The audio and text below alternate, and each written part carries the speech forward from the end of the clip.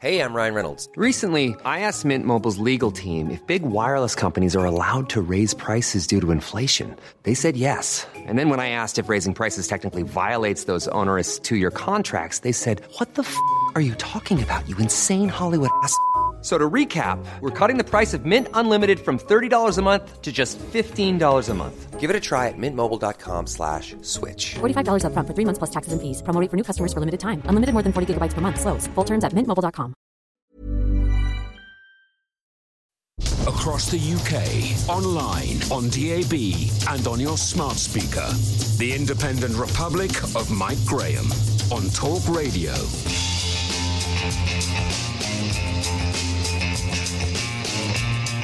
Good morning and welcome to the Independent Republic of Mike Graham right here on Talk Radio. There's just 2 days to go, ladies and gentlemen, until Super Saturday, when we can all start believing again that life can and will return to normal sometime soon. It's not just about going back to the pub or going out for a meal. It's also about having the freedom to go and spend the night somewhere else, the freedom to actually do what you want, and the freedom to be able to decide for yourself what you're actually going to do. Let's face it, 80% of the frustration we have all been feeling for the last few weeks has been that right has been taken away from us. I might not want to go on holiday right now. I might not want to go on holiday right this minute, but I would dearly love to be able to make that choice for myself, and I know a lot of people feel the same way. You might not want to race headlong down to the pub on Saturday lunchtime, but you'd like to be able to if you decide you want to. This, I think, is what the government has been struggling with. This is where they have tried to find the balance between rebuilding the economy and keeping people safe. We, of course, here at the Independent Republic will be hosting our very own pub party on Saturday morning. Myself and Kevin O'Sullivan will be in a nearby hostelry, officially opening Super Saturday for all of you. Of course, there are plenty of people who will continue to be critical of the way they have done it as far as the government is concerned. I will not be one of them. Boris Johnson and his ministers are grappling with an unbelievably complex and ever-changing landscape, as we can witness this morning. One news story has the rate of COVID-19 infection dropping by 40% last week. Meanwhile, we are being told that there may have to be more local lockdowns in mostly northern cities and towns, similar to what is happening in Leicester as we speak. Surely they can't both be right, can they? We'll be finding out from some medical people later on. 0344 499 1000. Coming up later, we'll be asking you what else Harry Windsor should be sorry about. Apparently he's now become the Lily Allen of the royal family, apologising for everyone who hasn't done anything about racism, including me. Here's a tip, Hazza. Don't start a video with the words, "My wife said recently." It makes you sound like an idiot. Also, are you going to apologise for dressing up as a Nazi, being photographed posing naked, playing pool in Las Vegas with a load of strippers, or maybe for Uncle Andrew and his unusual friends? Nah, I didn't think so. 0344 499 1000. As usual, we want to hear from you, of course, this morning. You are the eyes and ears of the Independent Republic out there on the front line. What are you hearing? What are you seeing? And what are you planning this weekend? Do let us know on the home of common sense, because you are listening to me, Mike Graham, on the fastest growing radio station on the planet. It is, of course, Talk Radio. Mid-morning with Mike Graham. Talk Radio. Now, it's time, I'm very happy to say a very, very good morning to Mr. David Wooding, our first guest, the Sun on Sunday's political editor. David, a very good morning to you. Morning, Mike. Now, this, I think, is the first time we've spoken since your beloved football team managed to pick up a little trophy the other day. So congratulations are in order, I think, first of all. Thank you. A bit of champagne was taken at Chateau Wooders. I was going to say, how many days did the celebrations last? Well, it was quite fun, actually. I was sitting in the garden having a bit of dinner with the wife, and my son texted me from his flat to say, they've got a goal down. And I think, a long way to go. Then they equalise.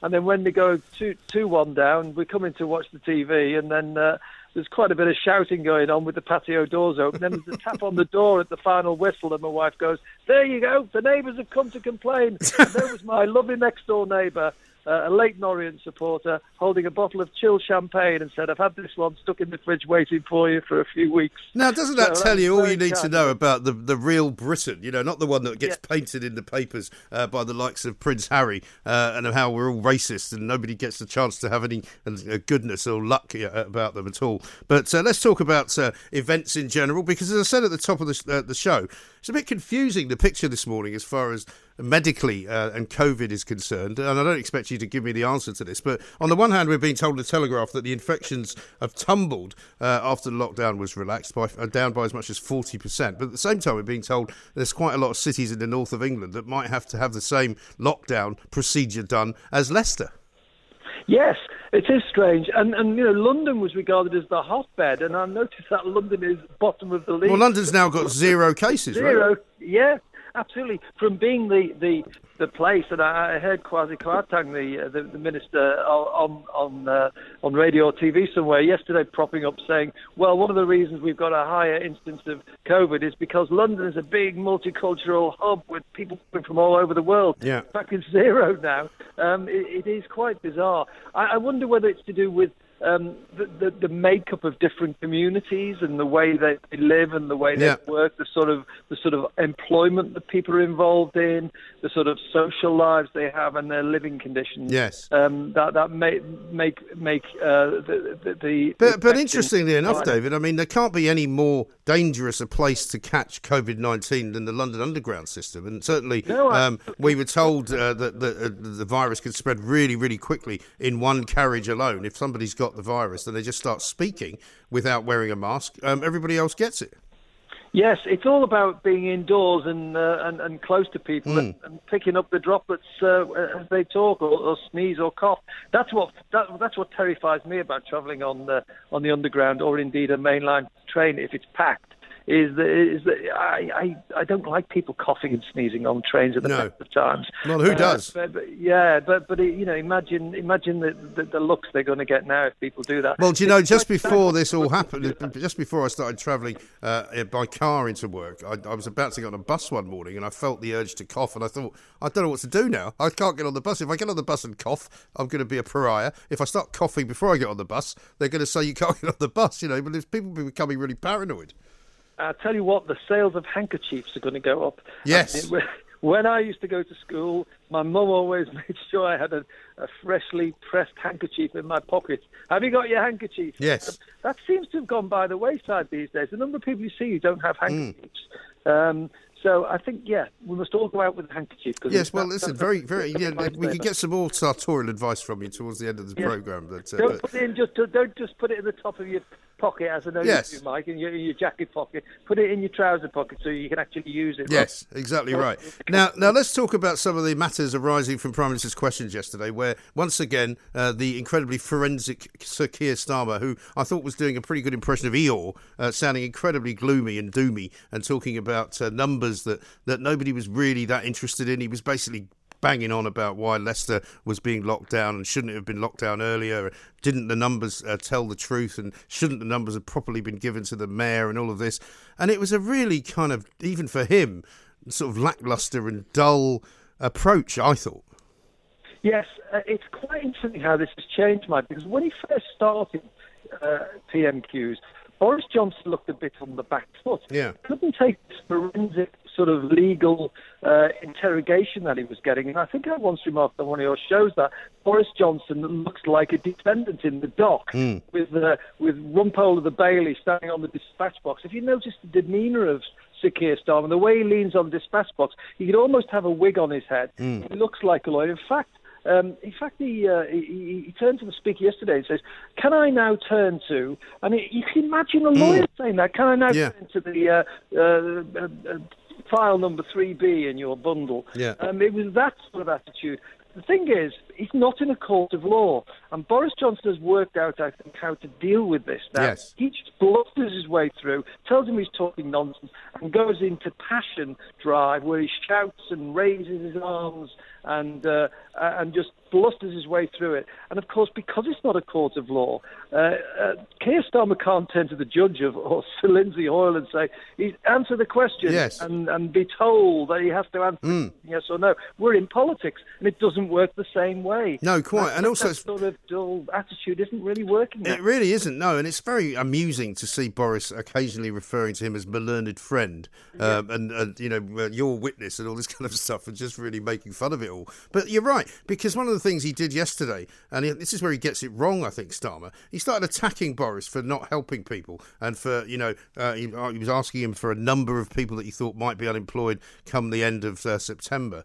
And Boris, I think, was quite rightly got a bit sort of his hackles raised there, because he said, "Well, hang on, we have saved the jobs of millions and millions of people, and you might actually say something good about that," but he doesn't. Yes, now it is, in fairness, the opposition's duty to oppose and to try and hold the government to account. But yes, we have seen pumped into this economy far more money than public money into propping jobs than even Jeremy Corbyn suggested he wanted to do when he was leader of the opposition. The actual level of public spending, over £100 billion on this at the moment, 150, whatever it is now, a lot of counts. Well, I've stopped counting. I don't know about you. It frightens you to death if you start counting how much money he's gone in there. But yes, it's a case that there's always more that he wants. I mean, the jobs have been propped up during the 13, 14-week lockdown to save people's livelihoods, and they've all been paid. And most of us think that was the right thing to do, and it's a Conservative government that's done it.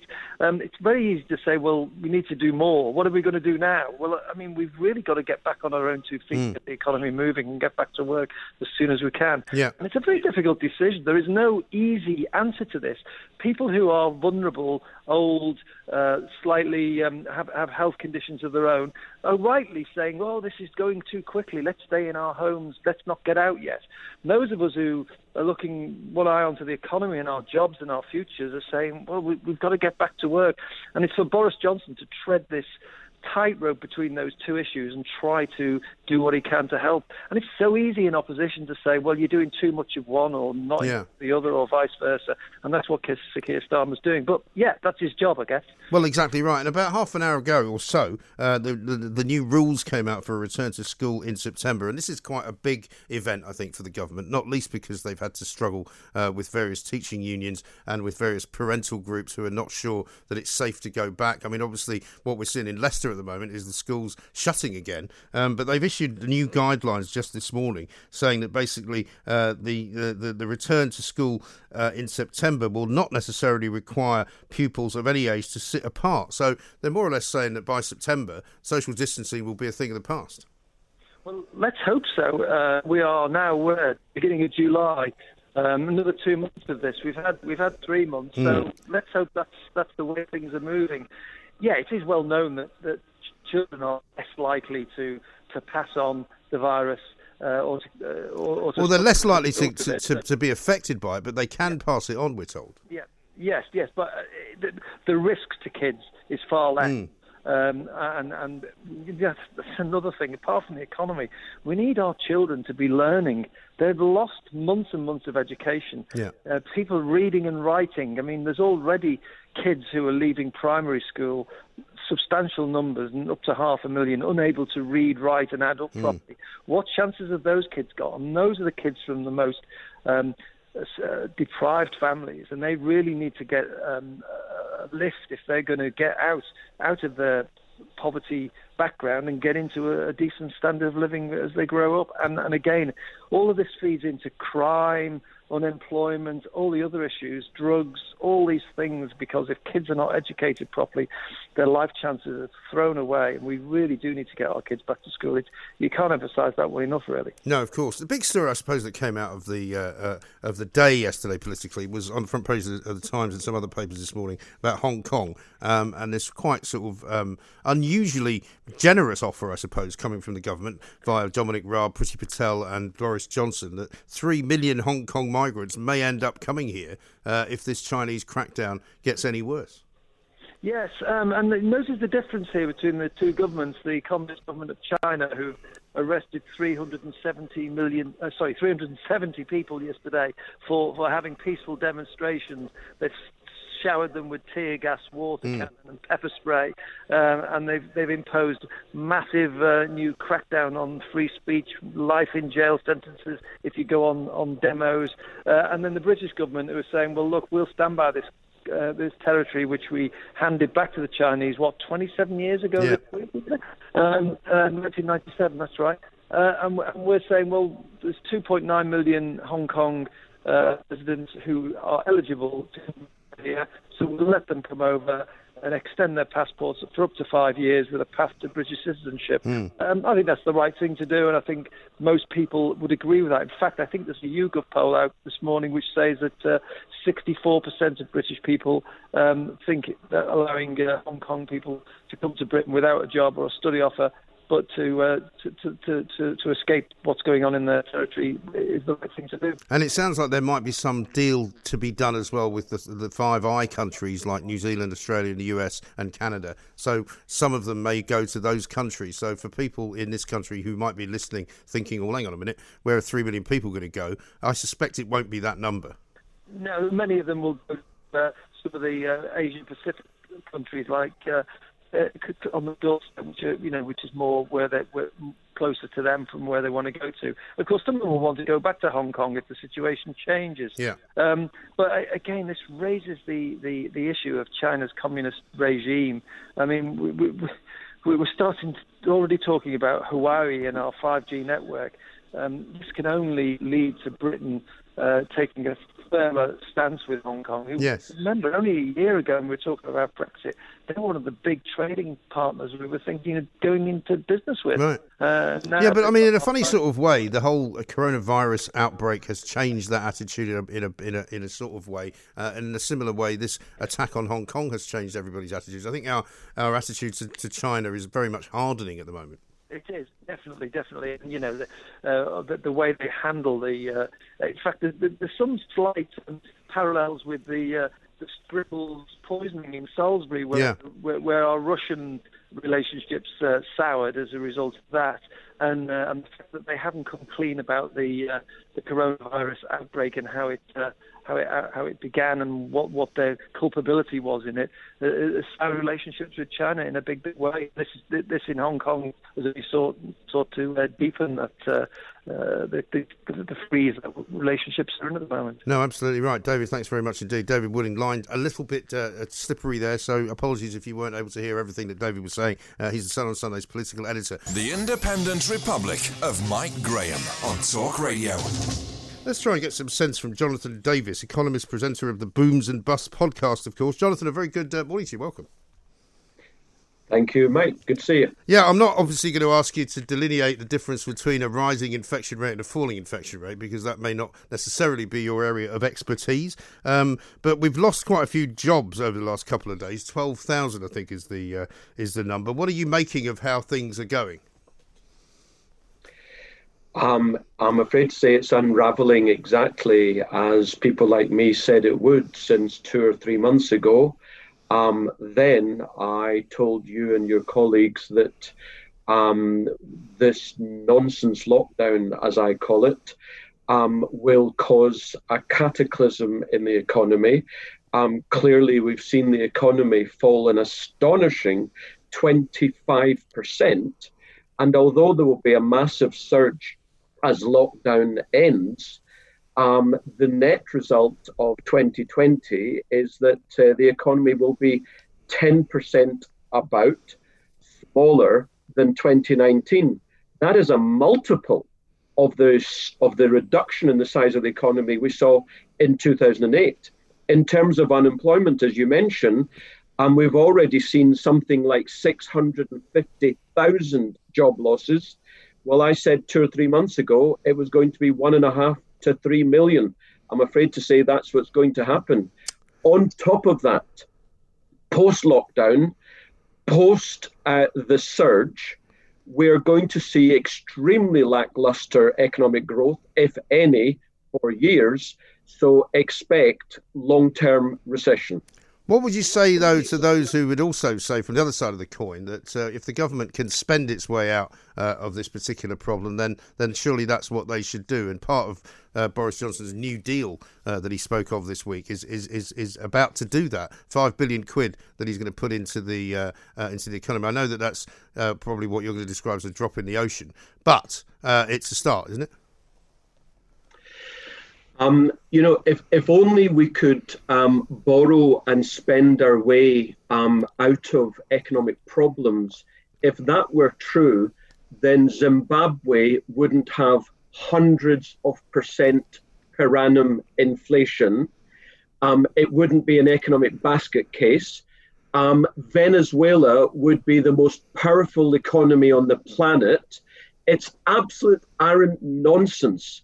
And it's been proven over decades, hundreds of years, that borrowing and spending doesn't work. Well, it doesn't work in Zimbabwe and it doesn't work in Venezuela. But, Jonathan, you would not surely describe Venezuela and Zimbabwe as in any way comparable to the great United Kingdom. In terms of our institutions and our sense of democracy, of course there's no difference. But we have for the last 20 or 25 years, whenever there's been a recession, we simply bailed every zombie company out and kicked the can down the road and pretended that all is well. All we've done is increase debt, both nationally with the government, the state, corporate and household, making our situation even more precarious. And let me give you a difference between now and coming out of 2008. Then we slashed borrowing rates, mortgage rates, for example, from basically 6% to 1%. That is what got us out of recession and created years of lackluster economic growth. We will not reduce interest rates this time, and the recession is the worst since the 1930s. Yeah, but we can't reduce the interest rates any more than exactly. they are already now because they're so low. Exactly. But I mean, I would take issue with what you're saying about that as well, because the problem with having such low interest rates is that nobody saves any money. There isn't any point in saving any money, so you just spend it because you don't make anything if you put it into a savings account. Well, that again is what the socialist Keynesian economists say. Of course, it's not accusing me of being a socialist, well. Jonathan. For heaven's sake! I mean, I'll take some offence, but I won't have you calling me a socialist. Well, socialism is a function, is it not, of government becoming a bigger part of an economy. The government is the biggest part of the economy we've seen in decades as we speak. If that isn't socialism, communism, I don't know what is. What would you rather, Jonathan, that the government had done back in March? What would you have advised the government to do back in March? Well, that is different to what should we do now. What we should have done back in March. What should they have done, though? We shouldn't have locked down, as indeed many other countries didn't lock down. Can we talk about what we should be doing now rather than what we should have done 4 months ago? Because it is what it is. Where we are and all that kind of stuff. Sure. Where we are. But I mean, in order for me to see what you're describing as the answer now, I'd like to know what you would have prescribed as the answer then. And I think you'd have been wrong not to lock down, because I think politically you might say economically it was wrong, but politically you could not lock down. Well, that's funny, because these are some of the countries off the top of my head who didn't lock down. Switzerland, Sweden, Japan, all completely. But all of those countries, Jonathan, which you're not the first person that's told me about this. All of those countries are entirely different from this country. They are not as populated. They are not filled with people living so close together. They are much smaller economies, and so therefore it's not comparable. Really? Hong Kong and Singapore is not populated. No, they're not as populated as Britain. It's a very small place. Hong Kong is tiny, as is Singapore. Yeah. Yes, they are tiny. And Hong Kong, for example, is a fraction the size of our economy. And yet, of our island, Jonathan, listen. And yet they have 9 million people. Yeah, but the point is that people do not travel through Hong Kong in the way that they travel through London. People do not travel through Singapore as the way they travel through London. Okay. And that is simply a bogus argument. So don't make it, please. So we disagree on that. Where do we go from there? Well, what do you think we should do now then? Right. Instead of keeping zombie companies alive, which is what we did post-2000 recession, what we did post-2008 recession, we should instead let the flowers grow, not help the weeds, to use a metaphor, a gardening metaphor. In other words, stop bailing out basically companies which are the old economy. Let the new economy come through, which will give us the economic growth and prosperity If we continue to do what we've done for the last 20 odd years, then all we're going to do is continue with lackluster growth, if any, rising and soaring indeed unemployment, which will be more sustained than we saw in the last 10 years. And on top of that, aggregate incomes are falling. Thus, the prosperity of the bottom 90% is falling rapidly. The top 10%, they're doing okay. The top 1%, indeed the top 0.1%, are doing fantastically well. Inequality is rising because of the policies of the last 20 odd years, which are just being continued and exacerbated. It's not the solution. It's simply a palliative on cancer. So you want more people to be unemployed, in other words? We are going to have 1.5 to 3 million extra unemployed anyway. We are going to have the biggest recession since the 1930s anyway. And all the people who say we should continue doing what we're doing, all that's going to happen is it's going to be just mildly less bad than it's going to be. So I say, let's take a bigger hit in the short term than we're going to have anyway to benefit the medium to long term. Alternatively, what we have is we're going to have a slightly lesser hit in the short term and we're going to have a bigger problem in the medium to long term. Now, that to me is silly. And all it is political short-termism.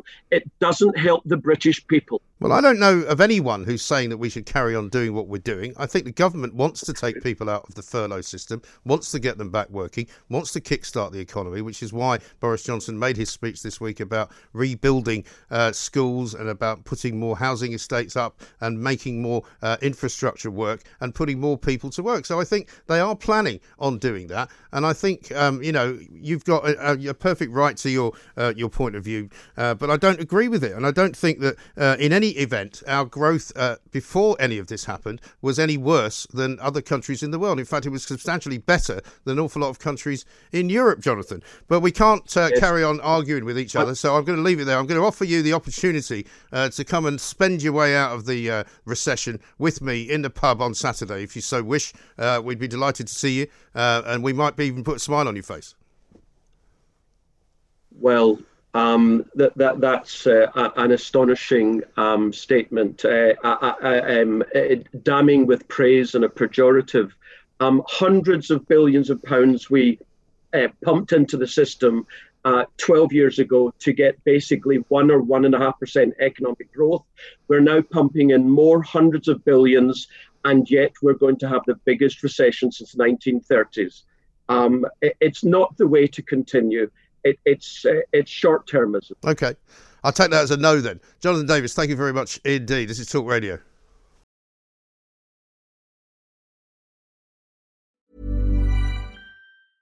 It's that time of the year. Your vacation is coming up. You can already hear the beach waves, feel the warm breeze, relax, and think about work. You really, really want it all to work out while you're away. Monday.com gives you and the team that peace of mind. When all work is on one platform and everyone's in sync, things just flow. Wherever you are, tap the banner to go to Monday.com.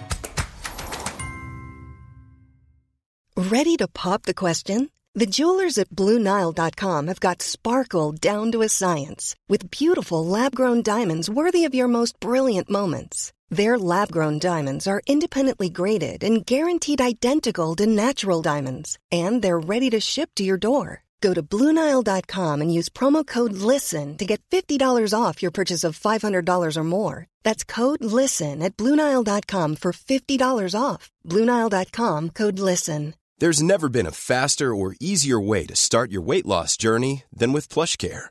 PlushCare accepts most insurance plans and gives you online access to board-certified physicians who can prescribe FDA-approved weight loss medications like Wegovy and Zepbound for those who qualify. Take charge of your health and speak with a board-certified physician about a weight loss plan that's right for you. Get started today at plushcare.com/weight loss. That's plushcare.com/weight loss. PlushCare.com/weight loss.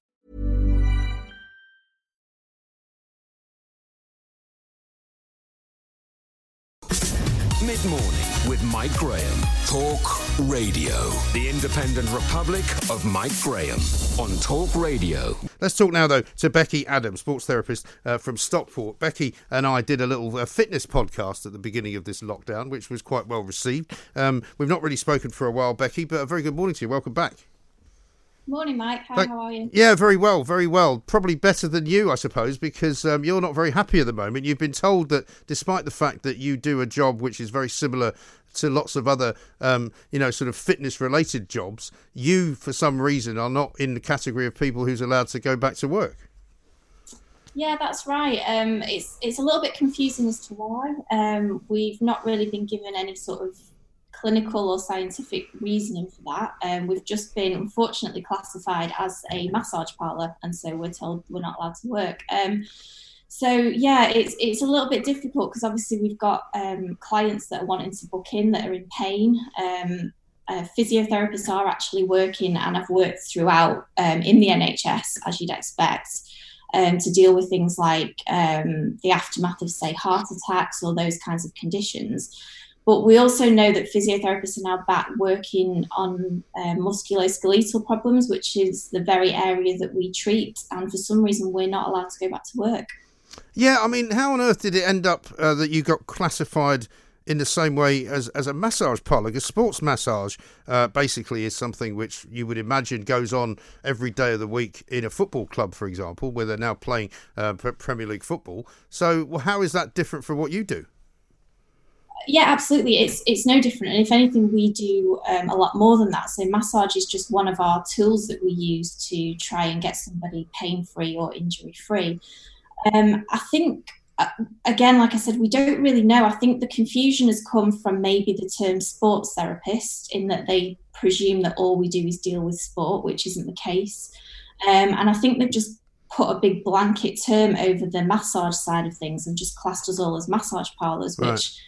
And it's just not true. The amount of sort of precautions and PPE and regulations that we meet, I guess when we practice normally, so COVID aside, we're so used to working with PPE and hygiene.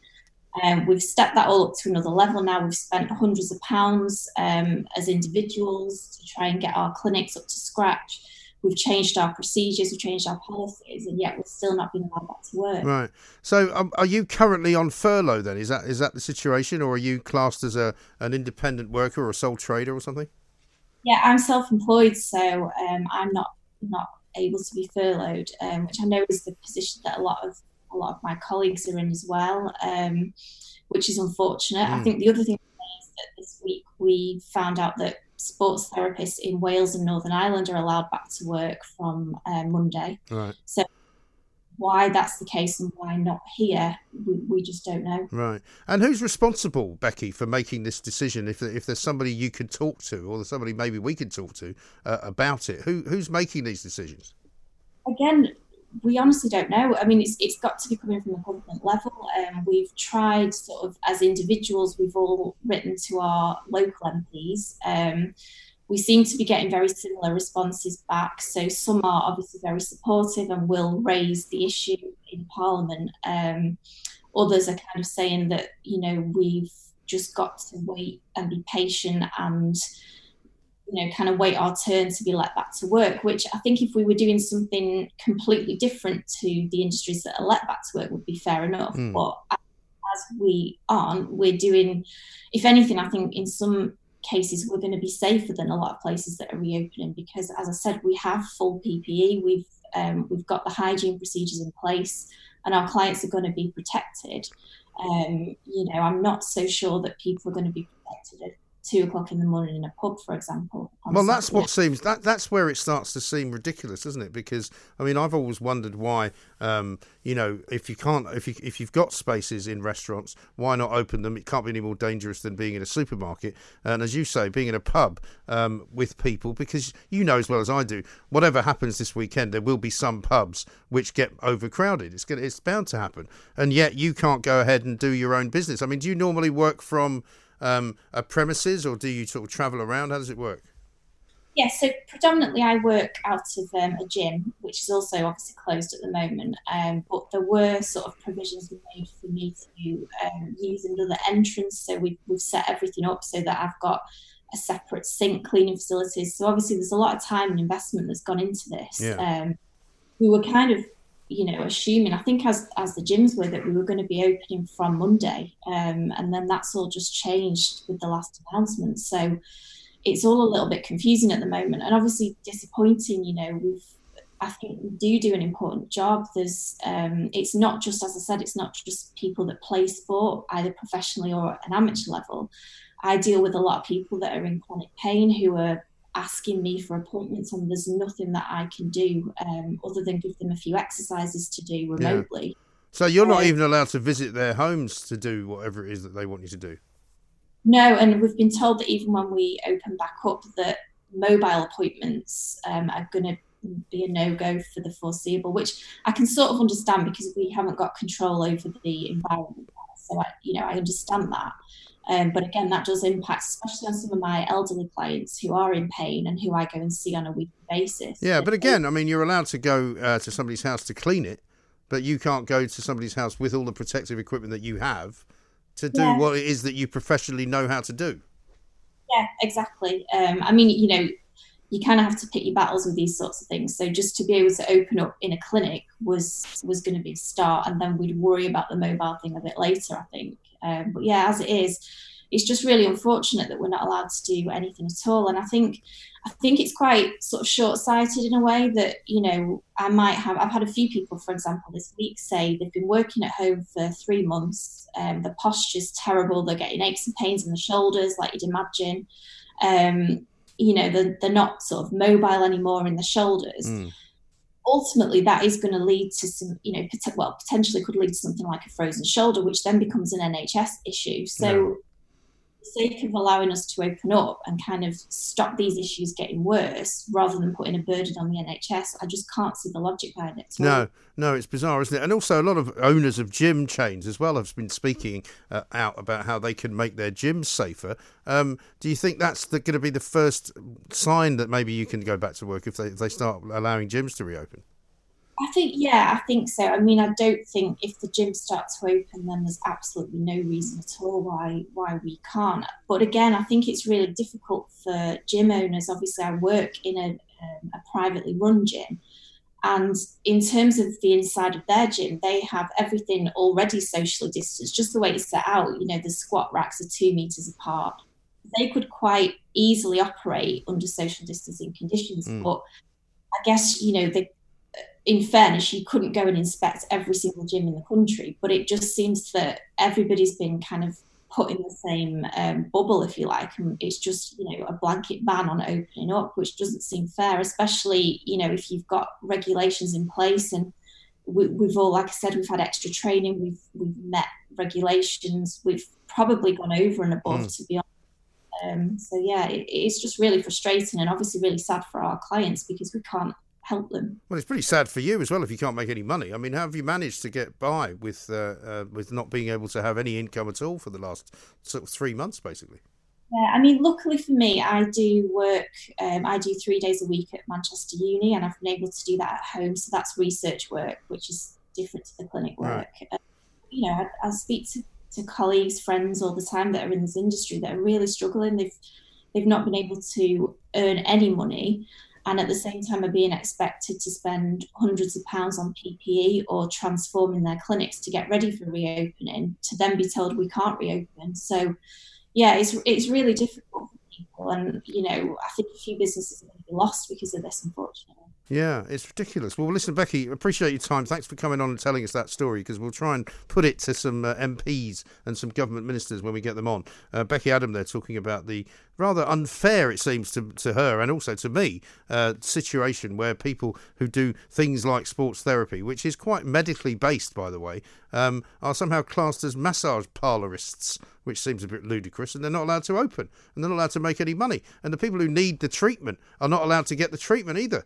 So we'll have to try and pick up that particular cause and run with it and see if we can get some answers for you.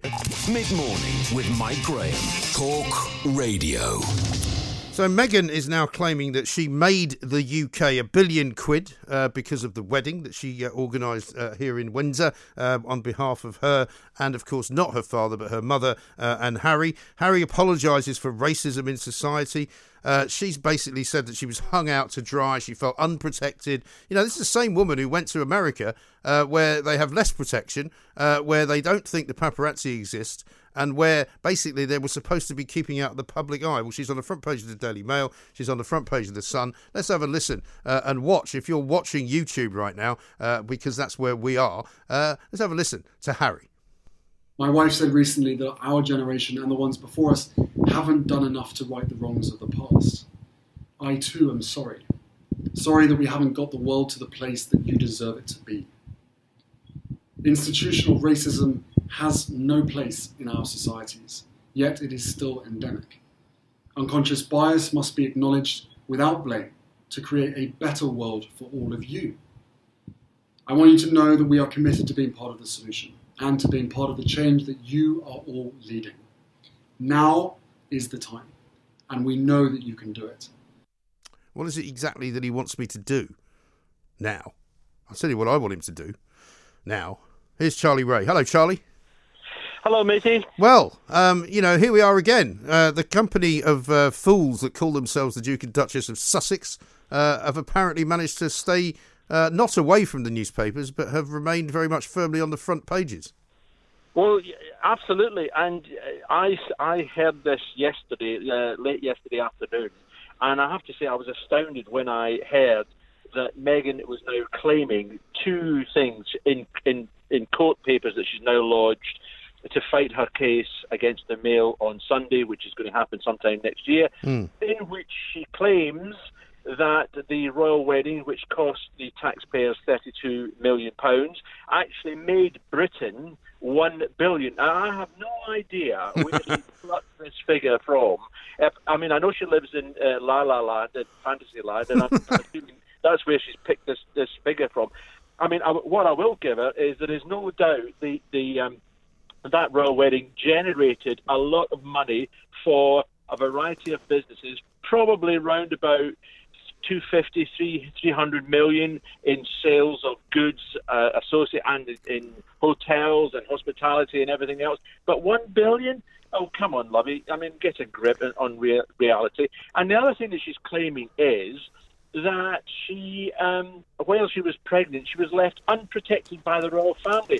Well, I'll tell you something, sweetheart. If you want to be unprotected by the royal family, you should have been around the days of Diana and the Duchess of York, where they were left to fend for themselves and did not get the same sort of support that this woman has had from the royal family, the same sort of support that Kate Middleton had when she joined the royal family, and quite rightly so. They learned a terrible lesson on the death of Diana, and this woman has got no grounds at all to complain about the way she has been treated, not only by the royal family, but by the people of this country who took her to their hearts, and she's now destroyed that love. Also, I find it slightly distasteful that a woman of her means and her privilege, because that's what she has now, if she didn't have it before, can have the gall in the midst of a worldwide pandemic when people are losing their loved ones, watching friends, relatives die, watching people lose their livelihoods, their jobs, that she can even think of complaining about how poor little me is being put upon, victimised and, unprotected. I mean, she's got the life of Riley, for heaven's sake.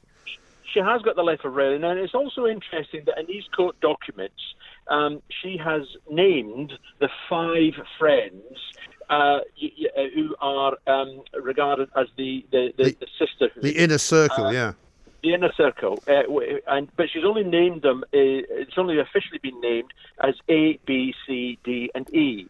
Now, one of them is bound to be Jessica Mulrooney, her former... Yes, who's now no longer part of the inner circle. 5 down goes down to 4. Exactly. She's had a fallout because she got caught up in a race row slagging off a black blogger in Canada and threatened to sue her. Right. So that's gone down the toilet as well. But in these documents, it says that they spoke anonymously to People magazine, which is what started all this on, after she wrote the letter to Thomas Markle, who produced the letter, and the Mail on Sunday published it. Now, what she's saying is that these 5 were so concerned for her mental health that they spoke out, but she did not know that they were speaking out. Now, the Mail on Sunday is very keen, as you can imagine, for the 5 to be physically named, and I should imagine that they will be called in court to give evidence, to hear what they've got to say about this article that they commented on. So it's all getting rather messy. I don't understand why she thinks that these two items, poor me, they didn't help me out, the royal family, and I helped raise £1 billion.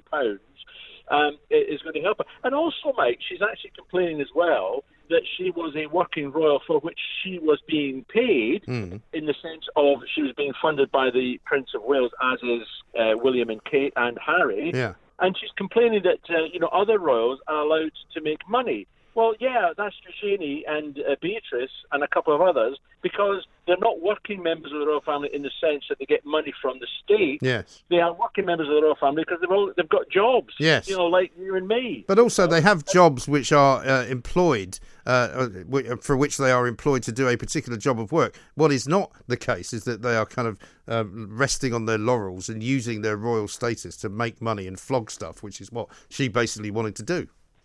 No, that's exactly right. I don't know what honestly, I'm starting to lose the plot with her. I haven't got a clue. I don't think she's got a leg to stand on.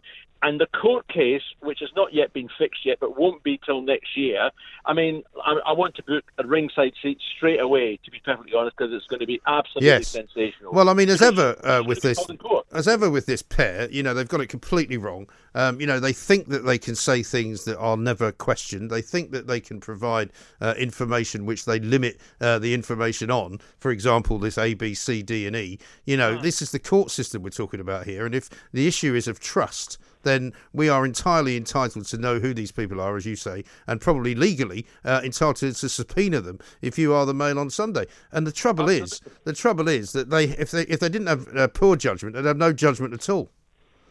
That's right. That's right. I cannot believe that these people are going to remain anonymous when this court case is going to be. It's a hackneyed phrase that it's going to be the court case of the century. Yes, well, it certainly is going to be the court case of the century. There's no doubt about that. No, and presumably People magazine are going to be in the firing line as well, because they'll have to produce somebody to talk about what happened, and it may well be that they decide not to give away who their source was, but it may well be that they are then jailed for contempt of court.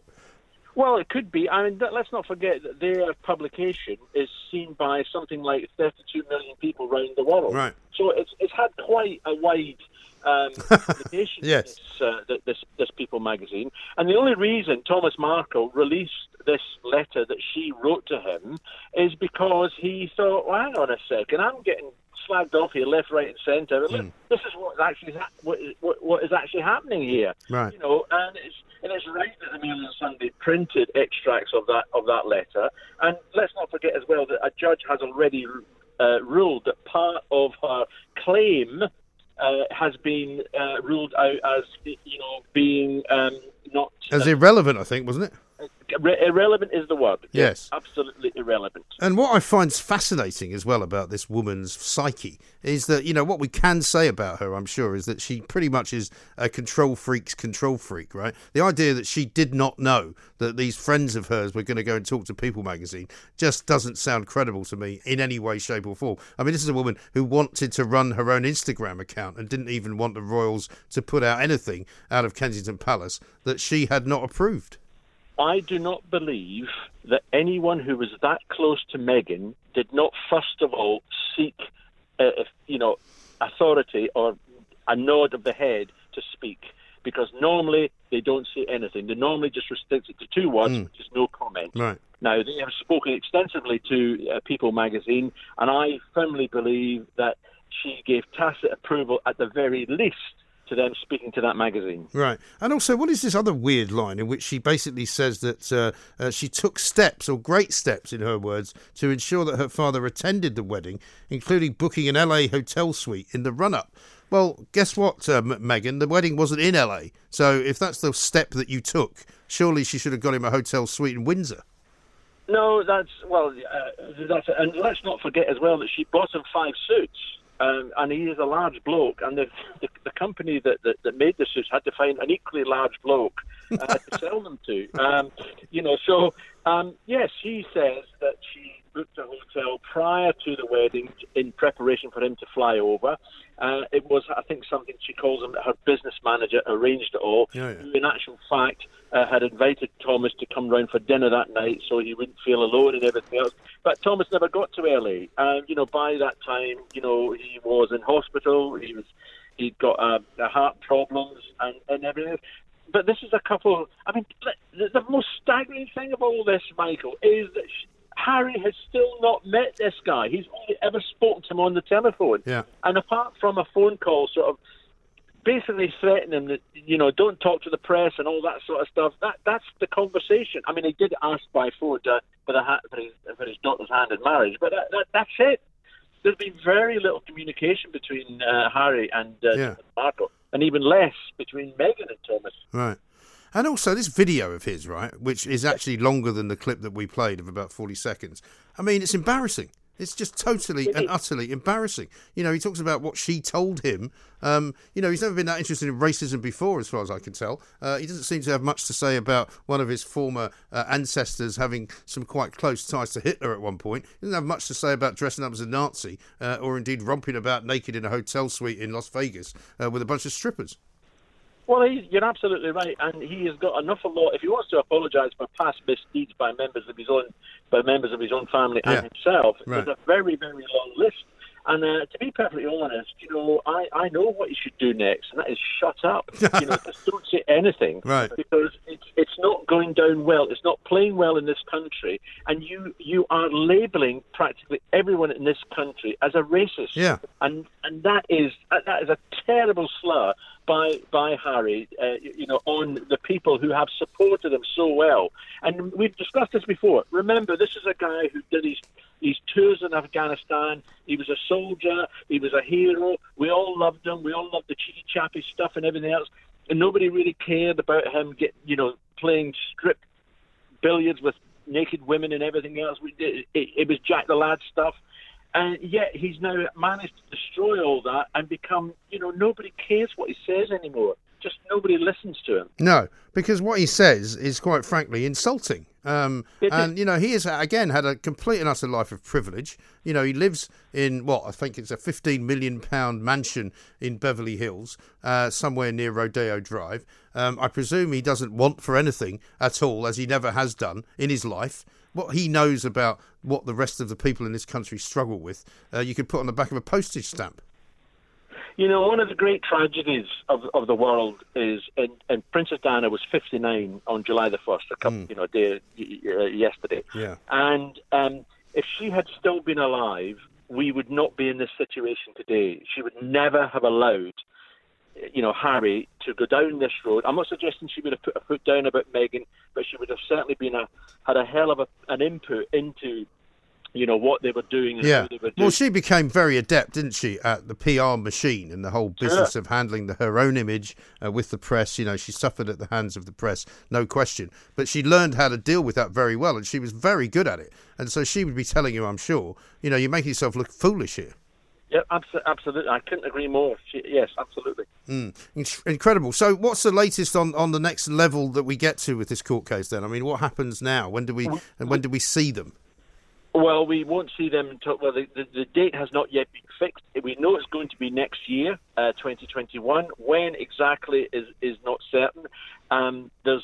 These are the latest amount of court papers that have been lodged. I'm sure there's going to be a few more bits of court papers to be lodged, and it'll be interesting to see what she's complaining about next. And as I say, the actual court case itself, this is the trailer for this court case.